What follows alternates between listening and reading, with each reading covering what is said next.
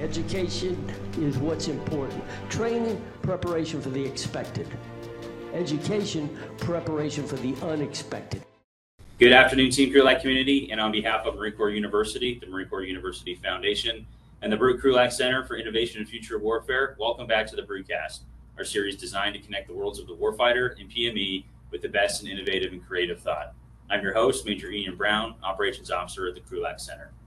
All right, so we're pleased and we appreciate as well the patience and flexibility of the people we have in the room here to welcome back the members of the Talent Management Strategy Group who have the task of executing the Talent Management 2030, which is the human resource or the human capital aspect of the larger Force Design 2030 Marine Corps institution-wide update for the future, essentially. If you've been following us for a while, you're familiar with some of the different components of Force Design 2030. And we also had the Talent Management Strategy Group on, I think it was back in September, October timeframe, with kind of the initial look at what Talent Management 2030 was trying to do, some things that were in the works, and taking some questions from the audience about things that we're gonna, things to look ahead for. So please welcome in the back so we can find out what, exactly what has gone on in those intervening months, where Talent Management 2030 stands, and again, give the audience a chance to engage and ask questions about where it is today and where it's going. So in the room with us today, we're pleased to welcome, again, members of the Talent Management Strategy Group, starting with Colonel Eric Reed, who is the director. We have Ms. Carrie Mengelcook, who is deputy director. On the line, we have Master Gunnery Sergeant Sage Goida, who is the senior enlisted advisor. And then we also have Gunnery Sergeant Nick Knoll, who is enlisted integration specialist. And also want to make sure we give a shout out to Major Sharon Cisbaro, who's been one of the communication strategy Marines over there and been our point of contact and has been great and flexible again in helping us reschedule this one after we had to rapidly postpone the last one. So again, welcome back to the Brutecast to everybody here, or welcome if it's your first time. And Colonel Reed, sir, I'll just let you kick it off and turn it over to you for your initial comments and setting the scene here. No, thanks, Ian. Thanks for having us. I think let me start off by laying a foundation to kind of baseline the discussion that we'll go forward. As you mentioned, it's been the better part of a year since the Talent Management Strategy Group was here on the Brutecast. We want to provide an update today. We also want to hear ideas from the force. And we're looking to learn, because the best ideas we've been able to execute so far have actually come from our formation. So I think it's also important if we get a chance to clear up any misconceptions that people have. So I'm looking forward to Q&A and maybe we can illuminate some of those misconceptions that sometimes creep into talent management conversations as we start to try to make sure that we're understanding what's being asked and the people are understanding what we're saying. Let me lay the baseline here with really three things. First, to make it clear that we recognize that talent management didn't start with the publication of Talent Management 2030 as a document. It didn't start with this group or the other people who have been working on this under the last half of the General Berger's Commandant tenure. A lot of the things that we have been able to implement so far were started or suggested by professionals trying to make improvements at MNRA or CDNI or TCON or MICRIC or from the fleet long ago.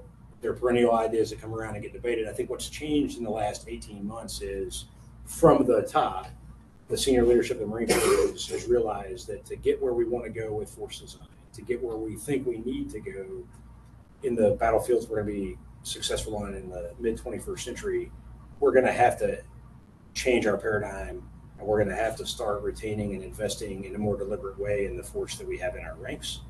And so that targeted force maturation, that more deliberate investment and retention and an application of talent to our warfighting requirements, with leadership making the decision to go that direction, we're able to unlock and get over the hump, if you will, on some of the initiatives that maybe weren't successful previously, but made a lot of sense in the past, right? So what we've been enabled to do is to free up some of that effort and initiative to then go forward and apply some good ideas and reform the system. Number two, I want to define what we mean by talent at the beginning of this conversation. Right? Militarily relevant talent consists of three components. The first is innate aptitude. So some would call this God-given ability, right? What you're just naturally good at doing. The second component uniquely acquired skill sets that each one of us brings into the Marine Corps. And whether that's a family member taught us something, life experiences taught us the various things based on where we grew up and what our experiences were before coming to the Marine Corps. And then things we've learned formally through training, education, and then once we're in the Marine Corps, through training and education in our own MOSs. All of those things, those two first components, what I'm good at, what I've been trained to do and educated to do by my experiences or schooling. And then the third component of talent, I think, probably the most meaningful in application is what are you passionate about? What is it that you want to be doing? And then we want a system that as much as possible aligns those aspects of the talent to the warfighting requirements of the Marine Corps, so that people are doing something they're naturally talented at doing, that they've been trained and educated to do, that they want to be doing, that is something we need done as a Marine Corps so that we can succeed on future battlefields. So that's what we mean when we're talking about talent. We seek a system that better than we have in the past, more deliberately than we have in the past, measures those things about our people and applies them to the needs we have to be successful on the battlefield. And third and finally, as far as a baseline for this conversation, let me lay out kind of 5 principles that are guiding what we're trying to do within the Talent Management Strategy Group, and as we work with the other HRDP stakeholders, with MNRA, CDNI, Training and Education, and MCRIC. Principle number 1 is never losing sight of the fact that it is all about combat preparedness and performance on the battlefield for the Marine Corps. We need to be more ready as a Marine Corps to answer the nation's call in a more challenging environment that we believe we see in the future and that is being validated by McWill as they do experimentation. No change to our ethos or to our expeditionary naval character. Those things remain constant. We're trying to be more successful in this century that we're in. Principle number 2 is kind of the big idea. Will a reform that we're considering, will a suggestion from the fleet or an initiative that we're proposing, or an obstacle to something that we're removing or an order that we're rewriting to make something new possible, will that change, maximize the number of trained, qualified, increasingly experienced, and deployable Marines in our formations, thus going back to principle 1, making us more ready to answer the nation's call. If it won't, then we go back to the drawing board and refine it. Number 3, we want to minimize the disruptions, the instances of disruption along the path of a Marine Corps career that insert uncertainty around the dinner table for the Marine family. When those things are necessary because of a career development set of orders to go and progress, or because Marines are still going to do hard things, and we're still going to PCS when that's required. When those moments of uncertainty or periods of uncertainty are there, re-enlistment, waiting for orders, deciding which assignment to take, waiting for the HIST results to come back, right? All of those things, we want to minimize the duration of that uncertainty around the Marines' dinner table with their family to the minimum possible by improving our information and our transparency. Principle number 4, we want to do our best to avoid situations where we present a proven, dedicated, capable career Marine with an unnecessary dilemma or an ultimatum to choose between a viable, upwardly mobile career in the Marine Corps and a family situation, major life event, or major life goal. And so we don't want to be in a position of giving a Marine an ultimatum where they feel like they have to choose between staying in the Marine Corps they love or doing something that their family needs them to do, or something that's really super important to them. When at all possible, we want to harmonize those things. And finally, 5th and finally, principles wise, we want to listen to Marines, commanders that are out there and their families, right? So some of the best ideas that have improved the system the most have come from Lance Corporals, Lieutenants, Sergeants, Staff Sergeants that are out there in the fleet experiencing life, and they're asking interesting questions about, like, hey, why do we do this? When did we start doing this? Why do we still do this? And those are able to allow us to unlock. So I'll stop there, but that's just to baseline the conversation. That's where we're coming from as we try to get TM 2030 implemented across the Marine Corps as best we can. All right, great. Thank you very much, sir. And into the audience, I think that's a good baseline, but also some of those principles, if you have, or questions about certain programs or approaches that might tie into those, again, throw it in the chat and we'll ask those questions as we get there. Okay, so before I want to move on to a couple other things, but before that, when we last had the Talent Management Strategy Group here, there was discussion about upcoming events that were going to be held or executed that they were previewed but didn't happen. So if you have a couple minutes, or for the other people on the panel here, any of those events you'd like to specifically highlight, and any of the outputs of those events that are worth potentially noting here. Yeah, let me do this. I'm going to give an overview, and then I'll kick it over, and people can describe in more detail events specifically. But to kind of what's happened since the group was here with you, I think first off, Ms. Minglecook and I joined the team in July of last year, so a little less than a year ago.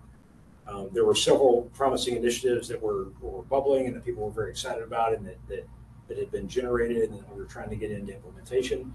We were evaluating those to make sure that they were shovel ready, if you will, right? People's careers are affected here, so we want to make sure that we're moving aggressively, but also making sure we do no harm. So as an aviator might say, no fast hands in the cockpit, but we're aggressively moving, right? With those ideas under consideration, it kind of started becoming evident that the TMX initiatives and MRA's initiatives to try to do the same things for talent management were redundant, or we were firing on the same target. And General Smith, as the ACMAC, as a talent management officer in the Marine Corps, was way ahead of us on this, and he pulled Ms. Minglecook and I up to the Pentagon, and he gave us some updated guidance, right, to basically refocus the talent management strategy group's efforts. And that guidance was as followed.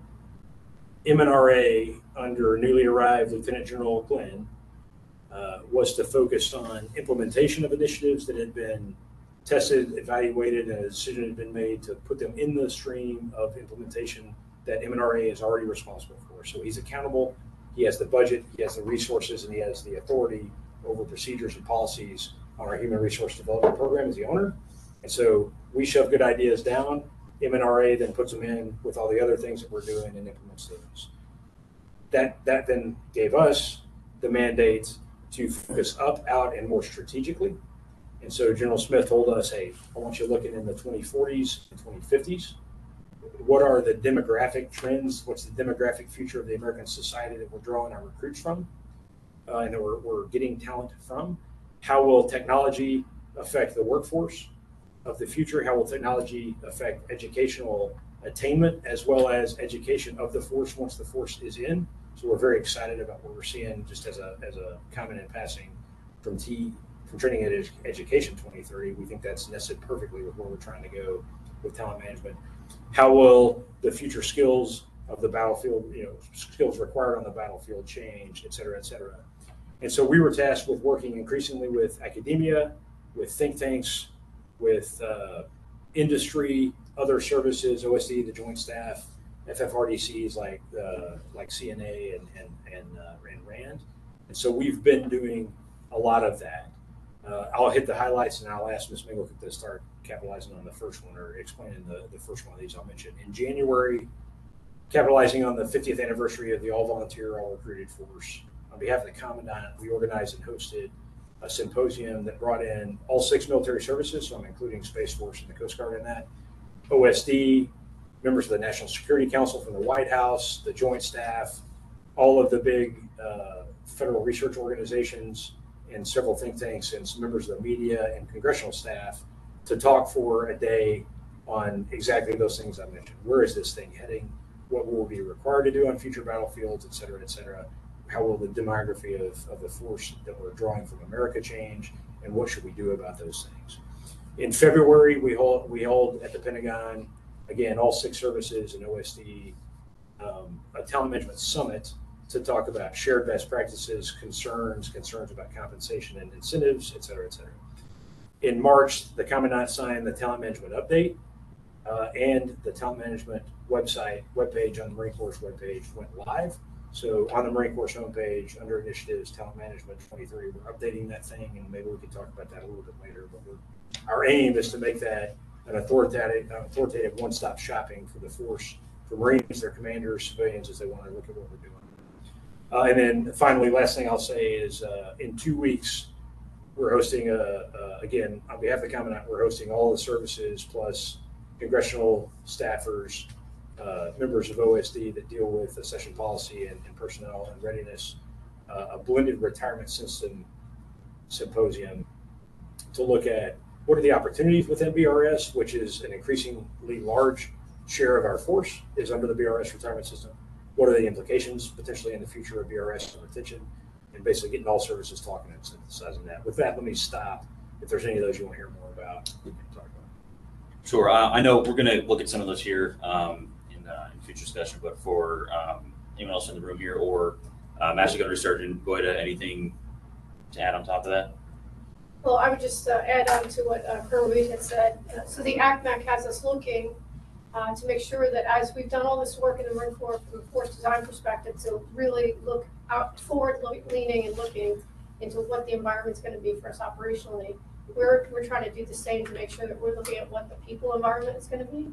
And so that as we have force design, we have the ability to shape how we're going to design the forces, the people that will be in those formations, and the types of environment from which we'll be recruiting future Marines, the types of things that may be important to them as they maybe are attracted to serve with us and retain them within our ranks. Perhaps as we talk about the demographics and things like that, to understand, policies today may need to be very different if the people environment tomorrow is very different. So us just looking at policy today, making adjustments for things that we want to correct from maybe past lessons learned are interesting, but that's not going to help us if it's not relevant to 2030 and 2040 and beyond. So we're doing those kind of things, and I think it's a demonstration of the point that Colonel Reed said about the Marine Corps not being afraid to get out there and tap into the expertise that's out there and bring them together, start informing the Marine Corps so that we can make really good decisions and investments and strategies and develop the talents and the skills that we're going to need in the future, and to look across the ways, perspectives of how we might best attract, retain, and develop our force and employ them, as well as make good use of the talent that's in front of us, because many times we find that we have talent hidden in plain sight, and by having access to better viewpoints of what's out there and how we might use some tools that we'll talk about today to better leverage their talents, we can make have better access and better utilization of our total force. Master Guns, anything you'd like to add? Yes, sir. One, I just want to say thanks for having us back. And also, I'd like to thank all the listeners for their ideas and suggestions that help fuel these talent management initiatives. And again, just a reminder, if you want to send more initiatives, more ideas, suggestions, send them to tmx@usmc.mil. Great, thank you. And as we did for the first episode, we'll have that email in the show notes when we have. We'll hit it again. Yeah, we'll be hammering that message we need to hear. Yeah, so to the audience, you got things to say, you will have a avenue to say it on. Okay, so I think I want to hit a little bit more on the All Volunteer Force Symposium. Because as you mentioned, sir, so 50th anniversary of the All Volunteer Force. Ideally, something to celebrate, right? It's not common in national militaries where everybody who's there is there because they want to be, because they signed up. But also, realize we're facing the services are facing some really challenging headwinds in terms of, meeting the numbers for that all volunteer force. So maybe if you could highlight some of the issues that were discussed in there, issues that were identified as things that need to be, really actively sort of grappled with to make sure we can keep having an all volunteer force. Yeah, you want to start with that one, and I'll finish up, or you want me to? Get started on that. What I'd say is, one, we wanted to host this. We asked for permission to do it, really, because we felt after doing a considerable amount of research that two things. One, this is the most difficult recruiting environment that the all volunteer forces face since we started doing it on June 1st of 1973. We've never faced a year as challenging as this across all the services. We wanted to expand the conversation, elevate it, and expand it across all services, and get some civilian perspective in there. So it wasn't just the Marine Corps Talking to itself. wanking about how hard recruiting is, right? We wanted to be able to look at longer term and deeper issues. So we invited the best experts we could find from academia and from, like I said, think tanks and research institutions to bring them into a room and confront them with the ideas. Outputs. What we confirmed in there, one, battlefields, according to the experts, will be more demanding. It's consistent with force design findings and the whole rationale behind the force design initiative, effort, and program. The character of war is changing, in the opinion of those experts, and they backed it up with some pretty compelling facts in the 21st century. The pace and complexity of the future battlefield, added domains. We're going to need more out of the Marine of 2040 than we needed out of the Marine in 1973. and that's going to drive us to more retention and more investment and more return on that investment, so that we have the skill sets we need. Those skill sets are going to be more diverse and more specialized within our formations, what's going to take longer for us to train them relative to yesterday. Number two, across American society, right? We had Pew was in there looking at the future demographics of the United States, force that we'll be recruiting from a decade, 2 decades, 3 decades from now. Pretty compelling data there that militarily relevant talent in the ages that we normally get our folks from, 17 to 24, in the educational attainment bands that we normally get our folks from, is going to become more scarce. It's already, and it's going to stay more scarce for longer, and is actually shrinking as a percentage of society in aggregate terms, right? So a smaller pond for all of us to fish in to get more talent than we normally need. That's going to drive us, again, to a more crucial retention and investment paradigm than we've had in the past. So it confirmed all of those things that we already kind of thought and gave us a lot more data in detail. I would highlight 2 more and then pass it off. A couple of things that really stood out in the data demographically looking for is educational attainment, educational achievement.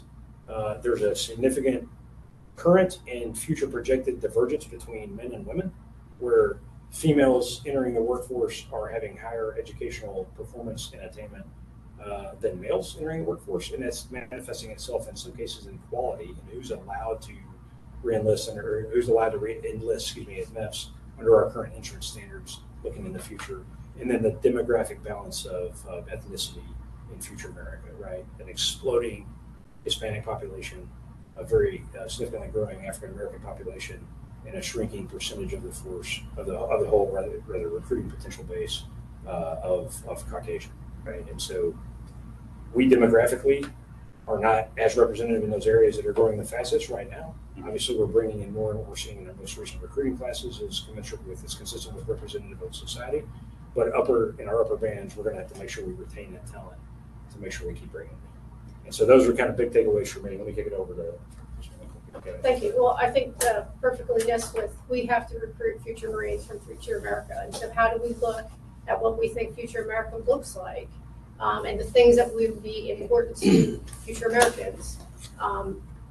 In 50 years ago, ABF came together. There was no such thing as a factoring of dual household income households. So in the future, that trend is not seeming to go away. We need to think about policies that enable stability for Marines, less uncertainty, as we said, around the kitchen table about policies and where next moves are, by making sure that if and when we can build stability into processes and allow Marines opportunities to have options to weigh in on what kind of their future career decisions and forecasts may be. We also recognize, the experts talk to us about how now more than ever, we do need that dialogue, that national call to service, and how when you look at the generations that are coming up, there's a large feeling of community, but perhaps we need to do a better job of explaining how we, the military, are also part of the community, and the call to serve is something that at the end of the day, yes, everyone needs to be compensated fairly and appropriately and have good benefits and whatnot, but we also need people that want to serve. And so how do we look at that and make sure that we're appealing not to our former selves from 50 years ago, but what are the things that we'll use to appeal the youth of future America to come and then stay among our ranks and serve and do the hard things when the hard days call for it. So I think that's important. And then just recognizing that the mix of military skills, as Colonel Reed mentioned, it's going to be vast, but we're also going to have a diverse mix of, we're still going to need people to do the industrial age stuff. Somebody's got to be able to drive and fix the truck, and then somebody may be working on AI. And so how do we have these really deep pools of skills in our Marines, and how do we invest in them and get them the route to get there, to be able to manage both the technical or very close-in fighting type things, and the Marine Corps war fighting skills and those kind of things, as well as the high-end, nuanced, technologically advanced things that sound very spacey and whatnot now, but the future Marine will have to be able to do both. The other thing that I wanted to add that I had to take away coming out of the symposium was when we're looking at the eligible population across the nation, taking a hard look at what our entrance requirements are as far as medical requirements and other things that in current state are instant disqualifiers because they've been instant disqualifiers for the last 50 years, and really reevaluating, are those still the same standards that we should apply now that may be artificially reducing the eligible population that we can recruit from, and can we loosen that up so that we broaden the pool for people that would be otherwise qualified? So that was something I wanted to make sure of. To Gunny's point, I think that was a huge one, and that was kind of the reason we wanted to have the folks from OSD, right? The folks from Congress, the folks from the White House there. That's not a decision we can make as a Marine Corps, but the fact is, we have to look at entrance qualifications and entrance standards and what makes sense today. And case in point, doctors have prescribed a whole lot more ADHD medicine in the past 20 years than they were when we set some of these standards, and we have to figure out how to Ms. Mangleton's point. We have to get future Marines. The other services have to get future sailors, airmen, Coast Guardsmen, soldiers from future America. That is a shrinking qualified military pool, and it's getting harder. And the people that we want have to be smarter than they had to be more capable, right? And have to have the same physical capabilities. So it kind of drives us more toward once we've got it, once somebody has earned the title to be a Marine, we need to keep more of those folks around for longer and continue to let them keep contributing to the Marine Corps, because the cost benefit, the business case for high junior annual turnover, the fundamental dynamics of that case have changed. We're increasingly convinced of that. Right, thanks, sir. And Master Guns, anything you want to throw in there? Yes, sir. The only thing I would add is we engage with our foreign partners. A lot of these issues with recruitment and retention are not exclusive to the United States. Some of these issues are global. And I think as we move forward and have future engagements, hopefully we can pull out some solutions to help move forward. It's a great point. We've been talking to the Dutch, the Brits, some other nations, and they're experiencing a not dissimilar trend in other places. So it's a great point. All right. Yeah, great. And Master Guns, actually, I'm gonna tie that last point in here to a question from the audience, which kind of feeds into the next thing we were going to get here, which was more generally updates to talent management. And the question I'm going to pull in here from Albert Lee is, he was asking if there have been any changes in how talent management intends to train Marines specialized in operating systems we expect to use more in the future, similar to the, for example, specialized drone teams attached to Ukrainian units that we've been seeing employed in real time. But whether or not that is a thing, what are some of the broader updates to talent management 2030 that have occurred and been published since we last spoke here? Let me address the question specifically, and I'm going to kick it over to Gunny to kind of start laying those out for you as far as a couple of salient examples, and we'll also talk about what's coming next.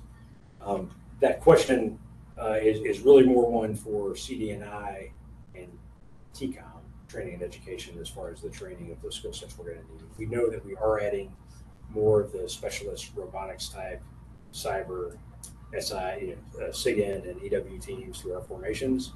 Their training is very rich technically, and we're making sure we get an adequate return on investment for that. But the delivery of that training and coming up with novel and better ways to deliver that training is really, I think, the crux of Training and Education 2030's document and where they're trying to go. We fully support it. Gunny, you want to lay out a couple of salient highlights of what we've done so far, and then we'll kind of open it up to the team. Yes, sir. So the talent management update, published a couple months back with an accompanying website, lists all of the initiatives that we have with the progress to date. There were 9 talent management wins that we published shortly after publication. There's been a couple more that have come out pretty rapidly. So a couple I want to highlight, one of which the SULI program, a key takeaway from the SULI program, which allows corporals that have executed a FTAP reenlistment. Can you give just for the audience? Yes, small unit leader initiative program. What it does is it incentivizes high-performing corporals who execute a reenlistment that they now become eligible for sergeant. They have the time in service waived from 48 months down to 36 months. So it's incentivizing our top performers to stick around, gives them the opportunity for a faster promotion to help round out our sergeant ranks that we have some gaps in the fleet right now. The important part about Sully is that, again, was another idea that came from the fleet. That was a fleet Marine said, hey, this is a good idea, ran it through, flushed it out, and then Lance Corporal in the fleet. That's awesome. And again, that's what a lot of the talent management things that we have are, they're grassroots. So we don't have all the good ideas sitting at Quantico. A lot of the good ideas come through either the OMB box, town halls that we do, emails, whatever it is, interaction. So that's why we constantly hammer for Marines to bring up your ideas. Because if we don't hear them, then we can't explore the whether or not we can actually implement them. The other thing that's been I would consider an overwhelming success is the continued expansion and refinement of the Early Reenlistment Authority program. So this was the third year since the inception. First 2 years were kind of pilot, a little hesitant to really open the throttle up on it. So we kept the number of Marines that we allowed to reenlist early down to 200 for the first 2 years that we did it.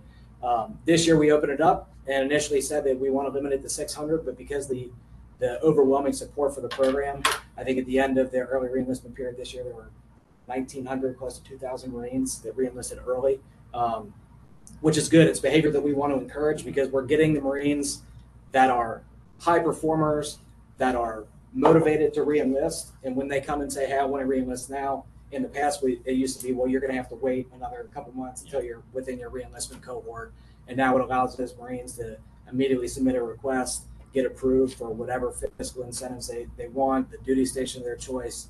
So that program's been an overwhelming success. And then just recently released is the second year for the Commandant's Retention Program, the CRP. Again, continue refinement with the program. First year, there were roughly 2,400 of the top performing first-term Marines that were conditionally approved for reenlistment, to where really all they needed to do was have their CEO say, yes, the Marine is good. There's nothing that came up that you guys aren't seeing from your level. The Marine says, yes, I want to reenlist, and that's about it. There's a few signatures. They don't have to go through the entire administratively burdensome process that historically they would have to go through. And those Marines are afforded enhanced duty station incentives, so a by unit name. I want to go to this specific unit. First of the line privileges to their primary MLS monitors to coordinate and negotiate all those things. And 2,400 last year. This year, there's over 4,000, 4,200-ish first-term Marines that are approved. Those requests are coming in right now. The program just kicked off about a week and a half ago and goes throughout the month of June. And hopefully to have the same success that we have this year and continue to encourage that behavior to get our top performing Marines to want to stay. So those are three of the big newer initiatives that weren't highlighted in the talent management updates. Yeah. I'm sorry, I just want to just double down on the ERA point that Gunny brought out, right? So like 200, people are white knuckling the controls Right. our tendency is to want to control from the Marsh Center. The paradigm shift has been like, no, we don't want to do that any more than we need to. We want to push it down, put more agency in the hands of the Marine, more tools in the hands of the commander who knows the Marine, and then smooth the process. And so these CRP, ERA are both examples of that. And we'll take it where the Marine Corps wants to go with it, right? If it's getting us the behavior we want, which it is, we were hoping to get 600 ERA this year, and we got 2,000, right? Right. And so somebody came running in at one point and was like, "Oh my goodness, like we're at 700. Like, what do we do?" And we just pointed out, like, "Hey, we just made that number up, thinking that we wouldn't get more than that. Just back off and let it go. Let it run its course." Right? Marines want to reenlist, very high performing Marines coming in, and we want that behavior. And so we just got out of the way and let it run its course, and we'll continue to facilitate it. We have a very high retention goal relative to our retention desires in the past for the next year for FY reenlistments, right? So high quality Marines, 80% Tier 1, Tier 2 Marines have already executed reenlistment for FY24, which closes out over a year from now, right? September 30th of 24. Mm-hmm. So that's exactly what we're going for there, right?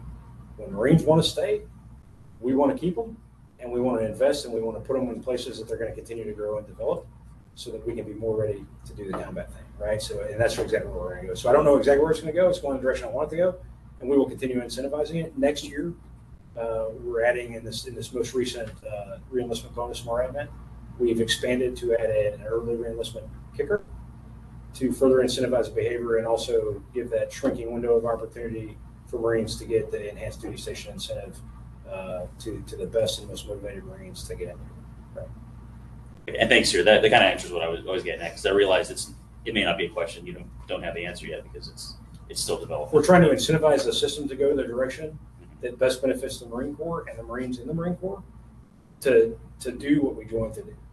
And I think we're just removing unnecessary obstacles, right? So Gunny talked about the realm process used to be 21 step, right? And you would get your little piece of paper that was scanned in, and you would go to dental and get the little stamp for dental, right? I don't know when we ever didn't reenlist somebody because they're dental class. Just make them go to dental, man. Why was that even on there, right? And so we're realizing these things, and people in the fleet are pointing out, hey, this is kind of a hazex, and we think it's not conducive to the behavior you want. And when we look around, we're like, yeah, you're right. And we don't have to do that anymore. Or technology now allows us to not do that anymore, right? In 1994, when we went into the scanned realm in the PDF, that was the epitome of cutting edge technology. In 2023, it's just kind of dumb to keep doing that. And so MM has stopped doing that, and Master Guns Lodge, his team, the folks down in MMEA are getting out of their own way, getting out of the Marine Corps' way to make it easier just to complete the transaction and to do what the Commandant says he wants us to do. Align the talents of the Marine to the needs of the Marine Corps to make us both better. Sorry to go off my rant there. I got excited. Yeah, no, I mean it is exciting like that. Obviously, like you took it away, and people are just jumping at it. They want to do what they want to say. Yeah, like, hey, and again, back to the force, right? You guys got a good idea out there, like, let's have it, right? We're listening. We want to hear it. Ma'am or Master Guns, anything to add on top of that for the running updates? I'd like to just address the realignment of the staff NCO board, because that's coming up on the horizon here shortly. So MARADMET 453-22 will get in more detail regarding the staff NCO board realignment. But to Colonel Reed's opening comments about the 5 pillars, Pillar 3, increasing certainty and predictability, is at the heart of this realignment. So it increases advanced notification of PCS, it reduces reenlistment processing time, and then it decreases the duration of the staff NCO vacancy billets. So starting in January of 24 is when the active component E7 selection board will convene. And again, there'll be a MARADMET that'll give the specific dates. In April 24, the active component E6 selection board will be held. And then in July of 24, the reserve component staff NCO selection board will be held. To put a point on the goodness here, people realized and spoke out that, like, hey, the way we're running our board alignment, the way we have been doing it for a while, you end up with staff starting getting promoted to gunny, and then the unit's going without that gunny for like 7 months until the next board lets out and we start promoting folks back to gunny, right? So we're back to staff starting to fill that gap, right? So by realigning the boards, it's inconvenient for the Marsh Center and for folks here in Quantico, but it's more convenient for the commanders and the Marines and the fleet. That's exactly the problems I want people creating for us, right? Make our problem harder so that the fleet has what it needs to fight, and we can facilitate that, right? So it was a great example of, it's a little more difficult here in Quantico, but now leadership here in Quantico, General Glenn, ACMAC, everybody at CDNI, TCOM, everybody at MCRIC, we're welcoming inconvenience on the staff level so that the fleet gets what it needs faster. Right. I do have one last save round that I didn't want to not bring up. The numbers for the CRP and ERA, we're talking about Marines in the thousands, so the numbers are a little overwhelming. One number that's kind of small is for our enlisted graduate education program pilot that we're running. First year that we did it, run the pilot, and we have 6 staff NCOs that were selected that'll be going off to NPS to get graduate level degrees that will have follow-on utilization tours here in the NCR in billets right now that are being filled by captains and majors. So that's a great program, great educational opportunity to get some enlisted folks out there, get them graduate level degrees, and then depending on the outcome of how those utilization tours work out, and then expand it to potentially more Marines in the future. But that's a project that was kind of in-house driven that I want to make sure we give that a shout out. Right. And for anyone who's potentially interested in that program down the road, is that something released via MAR admin? Yeah, For applications? it came out in January. It came out kind of short notice this year, right? So a congressman was putting forth an initiative, Congressman Panetta, who is out where APS is, put forward an initiative to do this. We were already trying to think about how to do this, and it basically became a hold my beer situation, and we ran it through in 3 weeks, ran the board. Here's something interesting. With 3 weeks notice, what was it? What was the number? 48 or 49 staff NCOs from around the Marine Corps submitted and got conditional acceptance to NPS by submitting accredited bachelor's degrees, qualifying for NPS at graduate school acceptance. And then from that board, we winnowed it down to a six Marine program, right? I think it's got huge potential. One of the things I'm most excited about, my own, within MNRA, one of the enlisted plan section is all majors and captains who graduate from the same program, but there's no enlisted person on there advising how we're going to manage the enlisted force, right? Potentially, this is a benefit of having stakeholder action and more experience in there to advise how we're going to manage the force of the future, right? So I think it's got huge potential. I appreciate you bringing it up. Right. And I do want to move on to something else, but for anyone who wants to read the details of the talent management update, it's available online. Hang on our website, Google, comes right up in a PDF. It's also on the website that's off the Marine Corps website, right? Just type in talent management 2030, you'll get there, and we'll provide more contact details at the end of this week. Right. Yeah. And again, everything will be in the notes for this for anyone who wants to follow on and dig into it more deeply. Okay. So next one, move on to that one of those other events that you mentioned, which was the All Services Talent Management Summit. Again, kind of with the All Volunteer Force Summit, I would imagine the All Volunteer Force Summit or Symposium, kind of probably fed into that since it came first. But what were some details or outcomes from the Talent Management Summit you'd like to highlight? From the so we had the All Volunteer Force Symposium,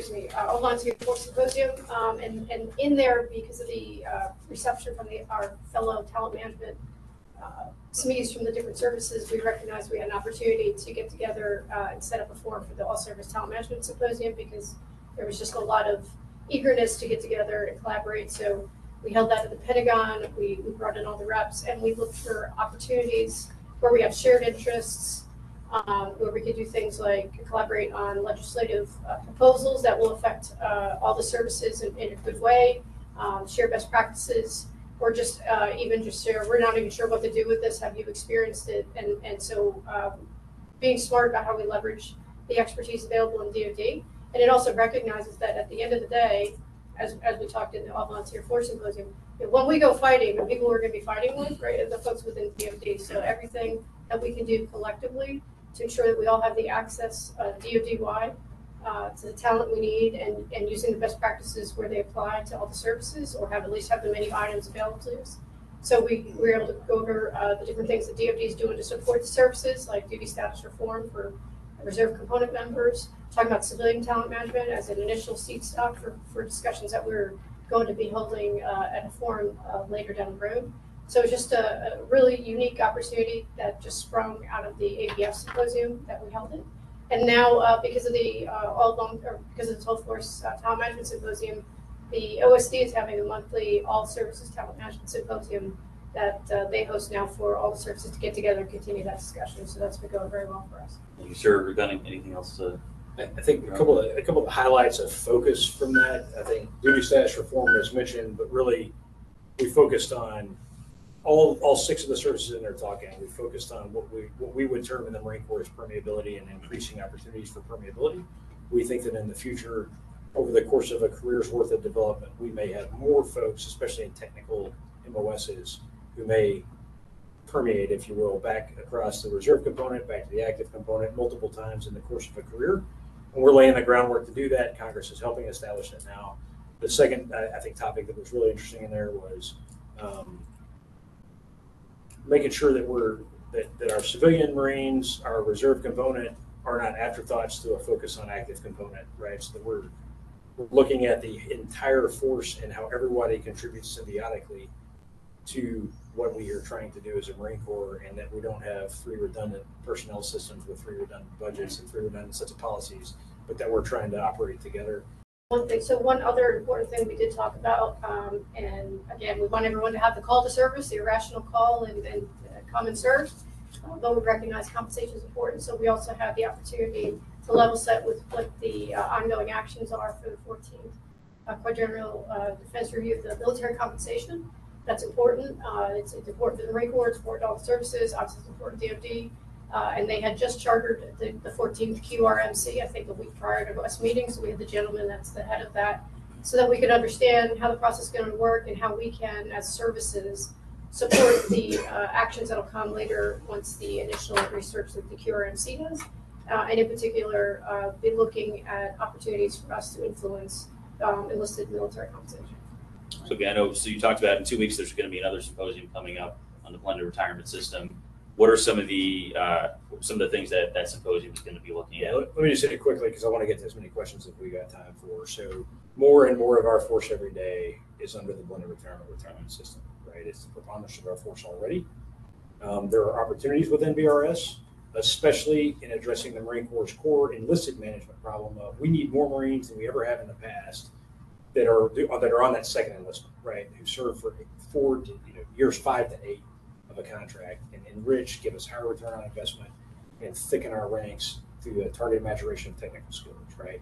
We think BRS offers opportunities as a value proposition to those Marines. We also think there may be some implications for mid-career retention coming as all of the force shifts over to BRS in the next 5 years. And so we want to evaluate that. So really we're looking for opportunities, especially for that first half of a 20-year career. And we're looking for potential implications and metrics that we can start assessing for the second half of the career and retention concerns that may arise. Okay, thanks. Anything else? Oh, I mean, it's just to make sure that we also can take action, like figure out what's going on now, and make sure that we're taking actions to appropriately influence career behavior, like we're doing with these other actions that we're doing today with the talent management initiatives, to make sure that we don't have a rearward-looking approach to BRS and find that maybe we lost talent because we weren't utilizing the leverage to the best effect when we could have done it in advance. So that's kind of the point of having that going now, because we know the people environment, but we know that within this people environment, we have this new system that's going to potentially have good opportunities for us to communicate even further how we need good Marines instead. All right, great, thank you. And so that talking about those levers and those incentives, I think is a great feed into first question I'll pop up here from the chat, which is looking at both from the SULI program as well as that enlisted MPS opportunity to go to get graduate level education. This may be sort of a blurry line between Talent Management 2030 and Training Education 2030. I'm going to ask it, and then if it's more relevant to the other one, we'll move on to the next question. But asking whether they've been looking at incentives for CME or CDET enlisted seminar distinguished graduates having similar incentives for high performance, or I don't know about payback towards, but just maybe more broader opportunities for doing well in those particular programs in a way to incentivize that performance. They're mentioning that CDET has several regional campuses that are churning out three cycles a year for multiple different enlisted grades. And I'm not sure what the numbers are for CDET enlisted, but point is these things being run regularly through each year. You potentially have a pool of distinguished higher performers. What are we looking at for them potentially? I think so. It sounds like that might be a recognition focused question. I'd like to hear more about it. So I would ask for whoever put that question on the chat to contact us at tmx@usmc.mil. I'd like to flesh out this conversation in more depth. The other thing I would say is that CDET honor graduate, that CDET distinguished graduate, that's part of that Marine's record. There's no distinction between CDET and brick and mortar. There's no distinction between that's part of just who that Marine is. And we want that Marine's now a top performer. We want to recognize that in the same way as everybody else. I'm having trouble making the distinction about why that would be CDET would be unique from any other aspect. Okay, so next question I'll move to. The thrust of it is, so there are multiple initiatives going, sort of calling it micro initiatives, but just smaller programs trying to have a bigger impact overall. But there's probably still a challenge for any big institution to change. It's slow and hard, and there's inertia unless you do something to the underlying systems and processes. And asking whether to maybe break through that, the data coming from these multiple smaller processes, what's been what's being done with that data to do the analytics that would be exploited potentially to have like broader institutional impact, or maybe influence those inertia bound systems and processes. I'll stop there. Yeah, so I think I understand the gist of the question, which is an important thing for us to talk about today, right? So one of the main inhibitors to us moving faster, right? I talked about no fast hands in the cockpit, right? In some ways, we're pretty sure that a program is a good idea, and we want to move out on it, but there's always a risk, cost benefit risk assessment that we make before moving. That's why we're piloting a lot of programs where we don't have really great data. We don't have really great empirical basis for moving out, and we need to collect it. There are some things that are just obvious and we're doing them, right? Like the ERA was one that was like, why wouldn't we do that? It's done that we do it the old way, right? In context of today's technology. Our data that we have on Marines, which we have a ton of, is currently federated across multiple data systems in different piles of data that don't talk to each other. The big thing that is going on behind the scenes that is not going to be done for probably another 2 years, right? And it'll be done incrementally over time, is getting all the people data in the one LACO people data so that we can exploit it with artificial intelligence to go in there and ask interesting questions and see trends and validate and also point out to us things that we don't realize are happening, right? And that is fundamental to where we want to be in the end state of our new talent management system. We're doing everything we can now on the margins, and increasingly we're getting into the real meat of the problem in the interim. And as incrementally that data, the manpower information technology systems modernization, right? This whole line of effort, MITSM has an acronym, of course, that is going in procurement wise and RDT&E wise, that is going as fast as we can possibly push it, and as fast as we can push it legally. But the questioner's point is absolutely valid. We're moving out as fast as we can on that meta systemic change. But I mean, we didn't get here overnight. We didn't get the way we are overnight. We're not going to get out of it overnight, but it's progressively moving that way, procurement wise and RDT&E wise. He's absolutely, he or she is absolutely spot on with the question. Right. And sort of the back half of your answers are, I summarized what he said there, where he was getting into using things like AI tools to try and analyze that stuff. Yeah, the problem right now is I drop AI into disparate data that can't see all the other data, and it gives me a bad answer or a dumb answer, right? So I need to get it all in one place and keep feeding it. And then it gets smarter over time, right? So as we have proven cases, now it corrects and updates itself based on what it's seeing. So we're convinced that we are going to have more valid information in the future. I would just add that the data you're talking about, though, are also Marines. So the statistics that Gunny talked about when he said, we started with 600 and we capped out at 2,000 because Marines re-enlisted in higher numbers than we'd expected. The 82 or some odd Marines that the Assistant Commandant through the CRP program re-enlisted in front of the Marine Corps Memorial. That's part of the data, but those Marines are out there in the fleet, and so that's we're setting the conditions, but they're helping also to make this change, because we're not just talking about it. It's not just more admins. We're doing things, and we hope with the bow wave, right? We're going to be moving further and faster in the future. Data is important, and so we're going to keep working that, like Colonel Reed said, and Marine Corps is making the investments in being able to do this better. But the true proof is continued recognition that performance matters and doing something about it, which is making it easy for good Marines to stay. Got anything to add? Yeah, the initiatives that we have rolled out, that we have been able to implement as a service, is making sure that the things that we have the ability to change now that can affect positively on the Marine Corps, that we do them, rather than sitting and waiting for the AI system to be perfect. We need to do the things now to make changes on the margins, to make more Marines want to stay, make the institution better. But the big stuff's coming. We'll get there.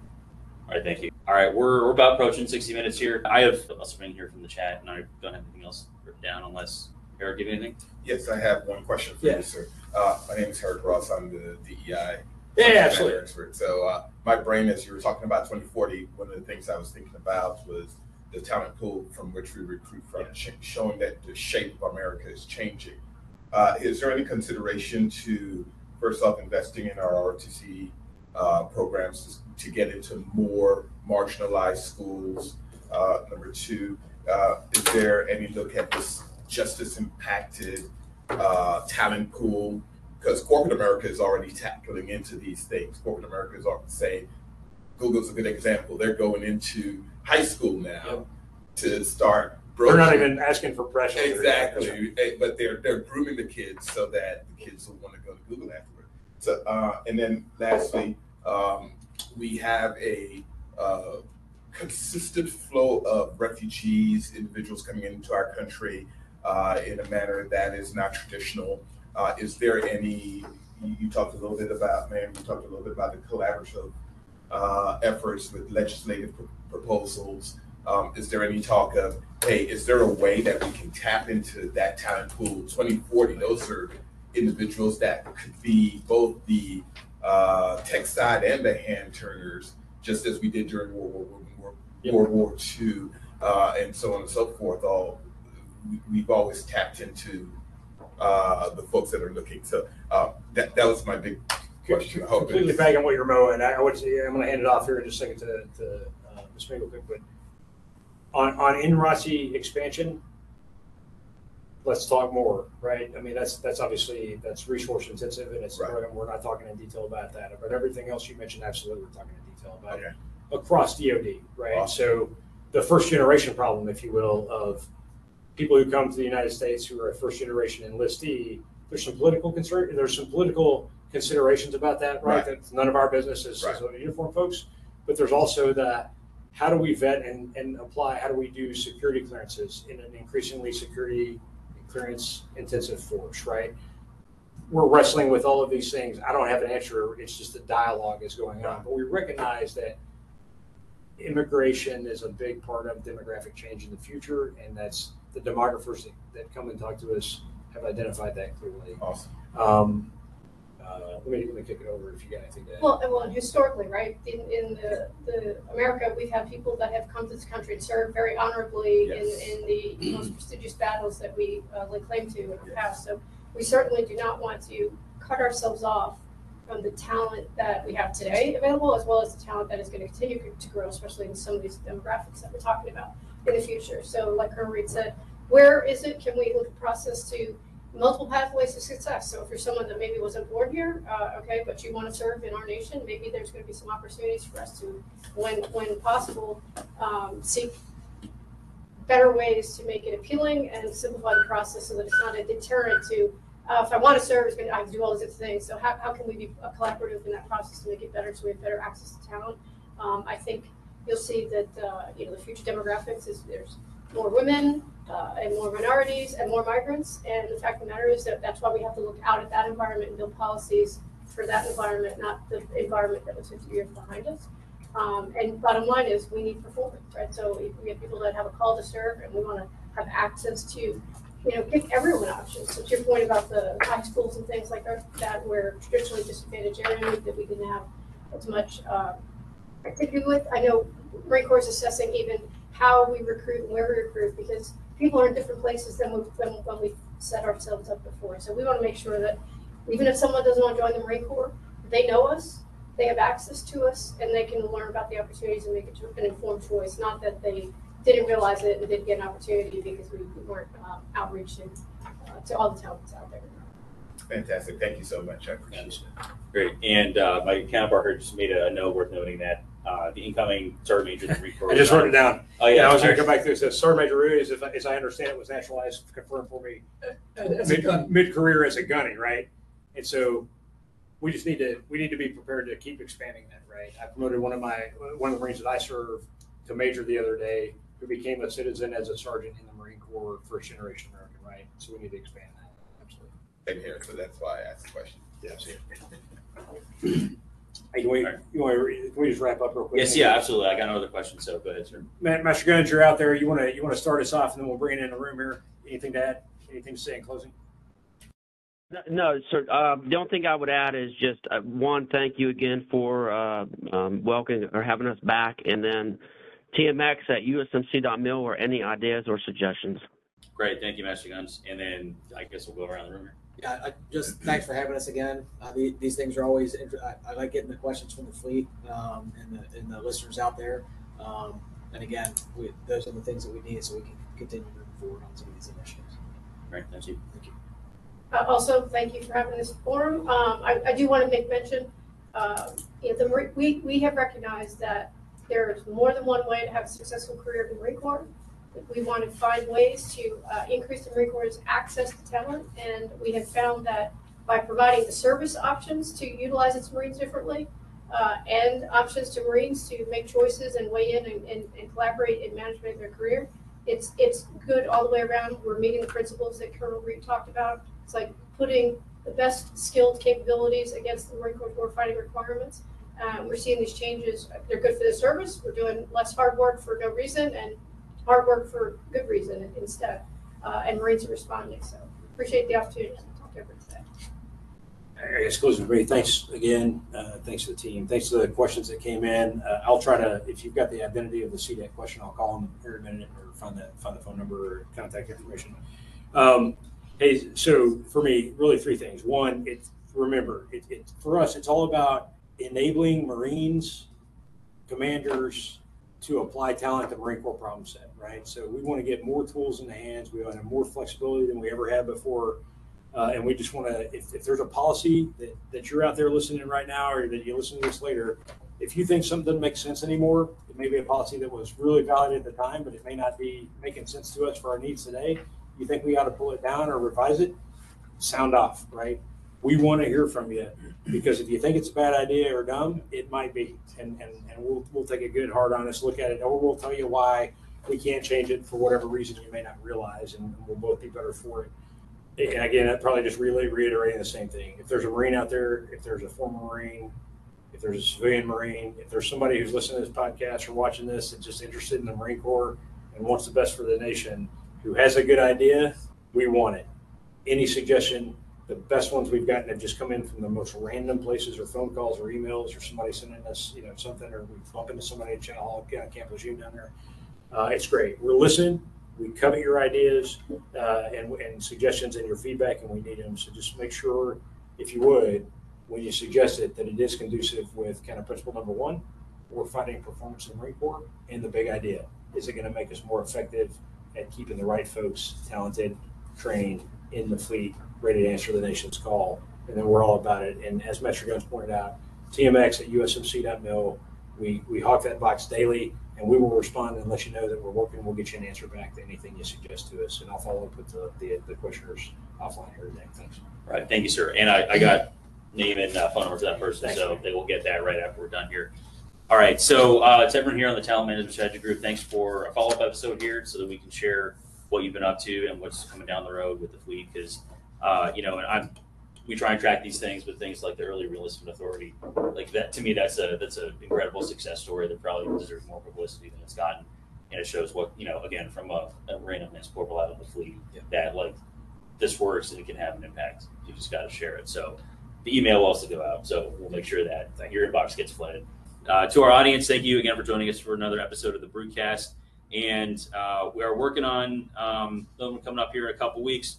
Not quite ready to promote it yet because I got to finalize some of the details, but I will just say it's going to be a fantastic episode to sort of take you into the summer lull before we kick back up for the next academic year. So make sure you're following us on our social media or on our email distribution list so you can get that registration information once we have that details. But again, thank you for joining us, and look forward to having you all back for another episode.